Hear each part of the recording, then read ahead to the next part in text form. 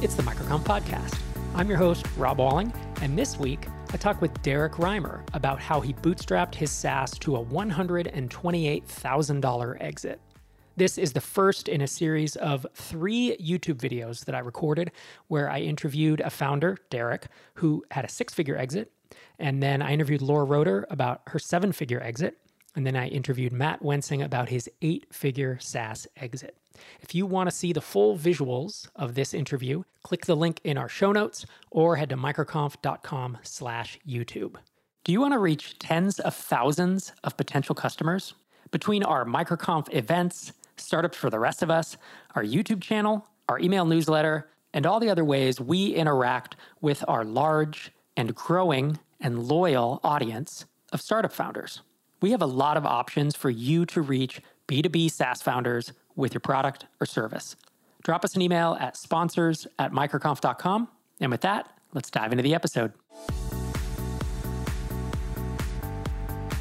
We know theoretically that software is incredibly scalable and you can build a lot of value with relatively small amount of, capital invested and even sometimes time and effort. CodeTree being just a little kind of side project that I was hoping to maybe grow into something big one day. And then ultimately that didn't turn out being its trajectory. I just remember finding it quite surreal that I was able to pull in 6 figures as a, mid 20-year-old, just building some software on my laptop in cafes on the nights and weekends. And this week, we're trying something a bit different where we're going to deep dive into a process that most entrepreneurs hope to get to at some point, exiting their business. Before we dive in, I want to say thank you to our sponsor for this video, Quiet Light Brokerage. I'll tell you more about them in just a bit. And if you stick around till the end, you'll learn about the most luxurious thing Derrick bought after he sold his company for 6 figures. Derrick Reimer, thanks for joining me. Thanks for having me. What was CodeTree and who was it built for? So CodeTree was a project management application built on top of GitHub Issues. So think similar to like Linear or Jira, but a bit simpler, specifically for software development teams that were on the smaller side and still wanted to use GitHub Issues, but needed a little bit more structure.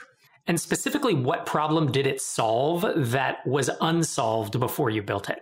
So GitHub Issues has always been notoriously stripped down, kind of intentionally as part of their product. But there's a lot of elements of GitHub Issues that work really smoothly if you kind of follow the GitHub workflow where you're opening pull requests and doing review on github.com. So I think a lot of teams kind of start out that way using GitHub Issues as sort of lightweight issue tracking. But then, if they need to do things like prioritize issues or want to see them in a Kanban view and all the number of things you might be able to do in a modern project management tool, GitHub at the time especially was just not innovating on those things. These days they have projects built in, but back in 2015 that didn't exist. So CodeTree sort of existed to fill in the gaps that GitHub was not building. So what were the basics of the business model? Maybe like the customer types, the size, and your price points? Yeah, so I think I followed a pretty typical 3 or 4 tiers, $24, $49, $99 a month. And it was roughly based on number of projects and number of users on your team. So it wasn't exactly per user pricing, but it was tiered based on number of users. And I think most people were probably on the $24 a month plan, but then, had a couple teams on the larger tiers as well. And how large did it get in terms of MRR? I think at its peak, we were just over $4,000 MRR. And what was your trigger to consider selling it? So at the time, I was actually working with you on Drip. CodeTree was very much a side project. It was just me getting my feet wet as an entrepreneur, kind of building my own SaaS on the side. Some might call it indie hacking these days. And so I was building it and committing 8 to 10 hours of nights and weekends on the project, but really at times felt quite stretched thin. Around the time that I decided to sell it, we were really starting to pick up steam with Drip. Things were starting to work. And I just felt like, I couldn't really do this app service, while also focusing all my energy during the daytime on Drip. So I knew that I was probably leaving opportunity on the table. There was probably growth to be had, but because I couldn't commit the time to it, I wanted to explore seeing if I could just cash out some of that value.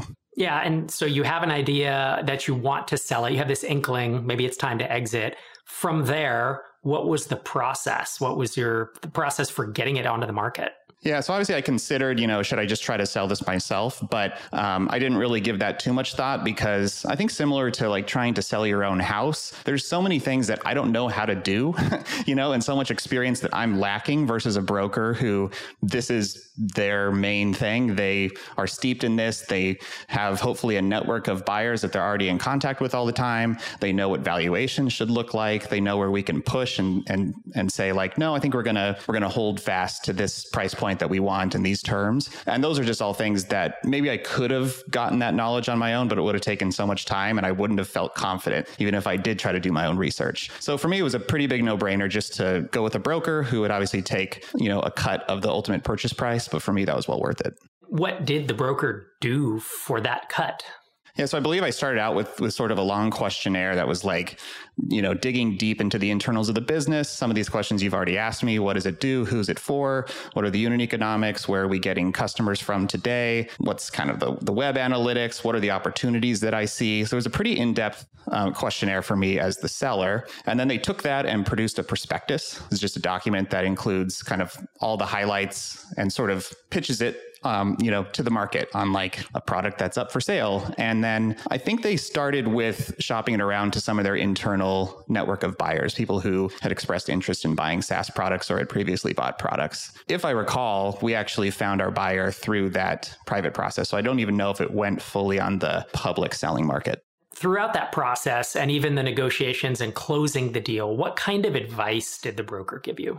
Yeah, so the broker was mostly there to help set expectations around, this is what we think we can get for this on the market. And then when a prospect would come through, I think I spoke to maybe 2 or 3 different interested buyers. They would first vet the prospects for me and determine if it was going to be a good fit or not. And if they were, then they would arrange a call for us to talk, and the broker would be present. So they, the potential buyer can ask me questions. The broker can step in and sort of play the bad guy in the room sort of and help defend against questions that were maybe not appropriate for the right time, or just, something that we wanted to not disclose or whatever. So really was there as my sidekick to help me navigate the process, make sure I didn't screw up the negotiation side of things, and really just provide structure around the whole process.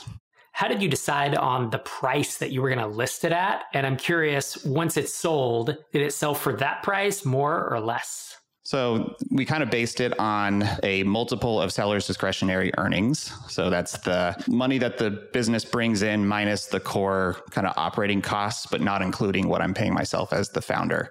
So it's sort of the potential amount of money that a new buyer could make if they were replacing me as the founder. And this, was just sort of kind of the prevailing way to value a lower priced SaaS product like this. And so I went ahead and went with that. And at the time, given market conditions, we felt like 3.5 times SDE was a fair price to ask for. I think the ultimate buyers, pushed back on that a little bit, asserting that it was maybe a bit on the high side, but I think that's exactly where I wanted to be, right on the upper end of kind of what the market would support. Obviously, multiples have changed these days because 3.5 is, I think it's like 5 to 7 now, maybe for SaaS. Yeah. But then this is how things go, because this was 8 years ago? Yeah. This was back in 2016, I think. Yeah. And so how long did it take to find a buyer, and then how long to actually close once you found the buyer?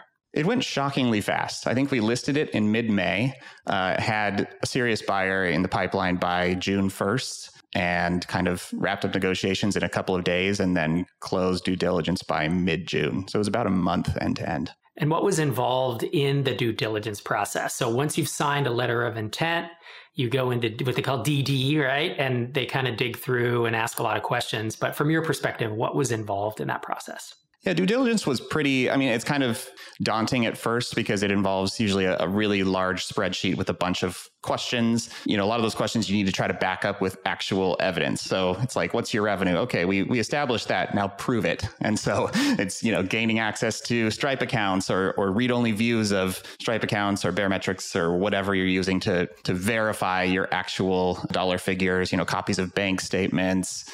So just a lot of little things that, is natural for the buyer to want to ensure that they're actually getting what you're representing as the truth. So it was kind of a lot of paperwork, a lot of kind of, passwords to share and things like that to make sure that that the buyer could get a good sense for the authenticity of the listing. Between the time that you signed the letter of intent and actually closed the deal, did the offer or the deal change in any way?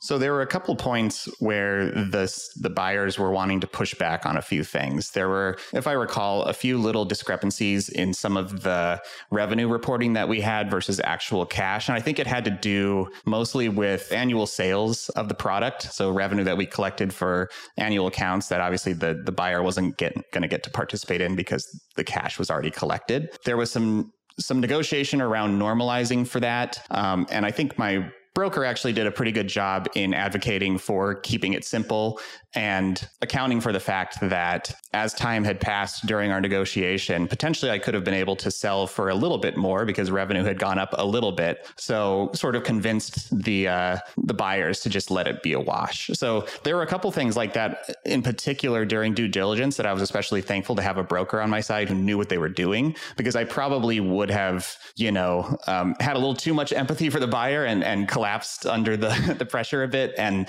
capitulated some things. And so the broker was there to just sort of toe a hard line. He knew that, they were already kind of committed to the deal. So he knew where he could push just to keep it simple and not change the terms. And throughout the whole process, were there any big surprises that you remember? I think I was quite surprised how quickly the process went from end to end. That was probably the biggest thing. And I was also just quite surprised that a six-figure deal could come together this quickly. Like, I don't know. I just, deals of this size that I'm aware of outside of stuff like this is like buying a house. And I know how laborious that process can be and how much of a big deal it is. And this felt just relatively quick and easy. And that was just very surprising to me. It sounds like it was a pretty quick and almost painless process, but do you recall what the most stressful part of the process was for you? Yeah, overall, it was pretty painless, but I think I was most stressed at the points where I needed to be involved in contact with the buyer because, I put a lot of pressure on myself to, not screw this thing up. And even though I knew I had the support of my broker to kind of be there to help guard against making mistakes, negotiation is just not something that I had any experience with at the time. And so, entering a phone call where I'm talking to the buyer and trying to, cast a vision for what the product can be, I know I felt a lot of pressure in those conversations. Like I felt confident because I had good advice from my broker, but it still was a bit stressful. I want you to take me to that moment when you looked at your bank balance, which I'm guessing was probably on your phone, and you saw this pretty large number for someone who, someone your age at the time, and for someone who had never had like an exit. I mean, this was your first exit. How did it feel? How did it make you feel to see that money in the bank account? Yeah, surreal is probably the right way to describe it. Like we know theoretically that software is incredibly scalable and you can build a lot of value with relatively small amount of, capital invested and even sometimes time and effort. CodeTree being just a little kind of side project that I was hoping to maybe grow into something big one day. And then ultimately that didn't turn out being its trajectory. I just remember finding it quite surreal that I was able to pull in six figures as a, mid 20-year-old just building some software on my laptop in cafes on the nights and weekends, and that it could actually materialize into a down payment on a house or a really, really nice car. You just start framing that amount of money in terms of things that you can actually see in the real world, and it's pretty mind-blowing. Yeah, the ultimate purchase price we haven't really mentioned, right? It was $128,000. And if you've never had, I'm going to guess at that moment in your life, maybe you'd never had more than 10 grand, 20 grand in a bank account. And suddenly you see that number and you're like, wow, I don't know about you. I always feel, I'm not sure I worked hard enough to earn that much money, right? It's kind of like we live in the future in terms of SaaS multiples. Yeah, totally. And actually, I don't know if I answered your previous question, but that was what we came out asking for. So we basically got the price that we were asking for in the end after a little bit of back and forth on negotiating.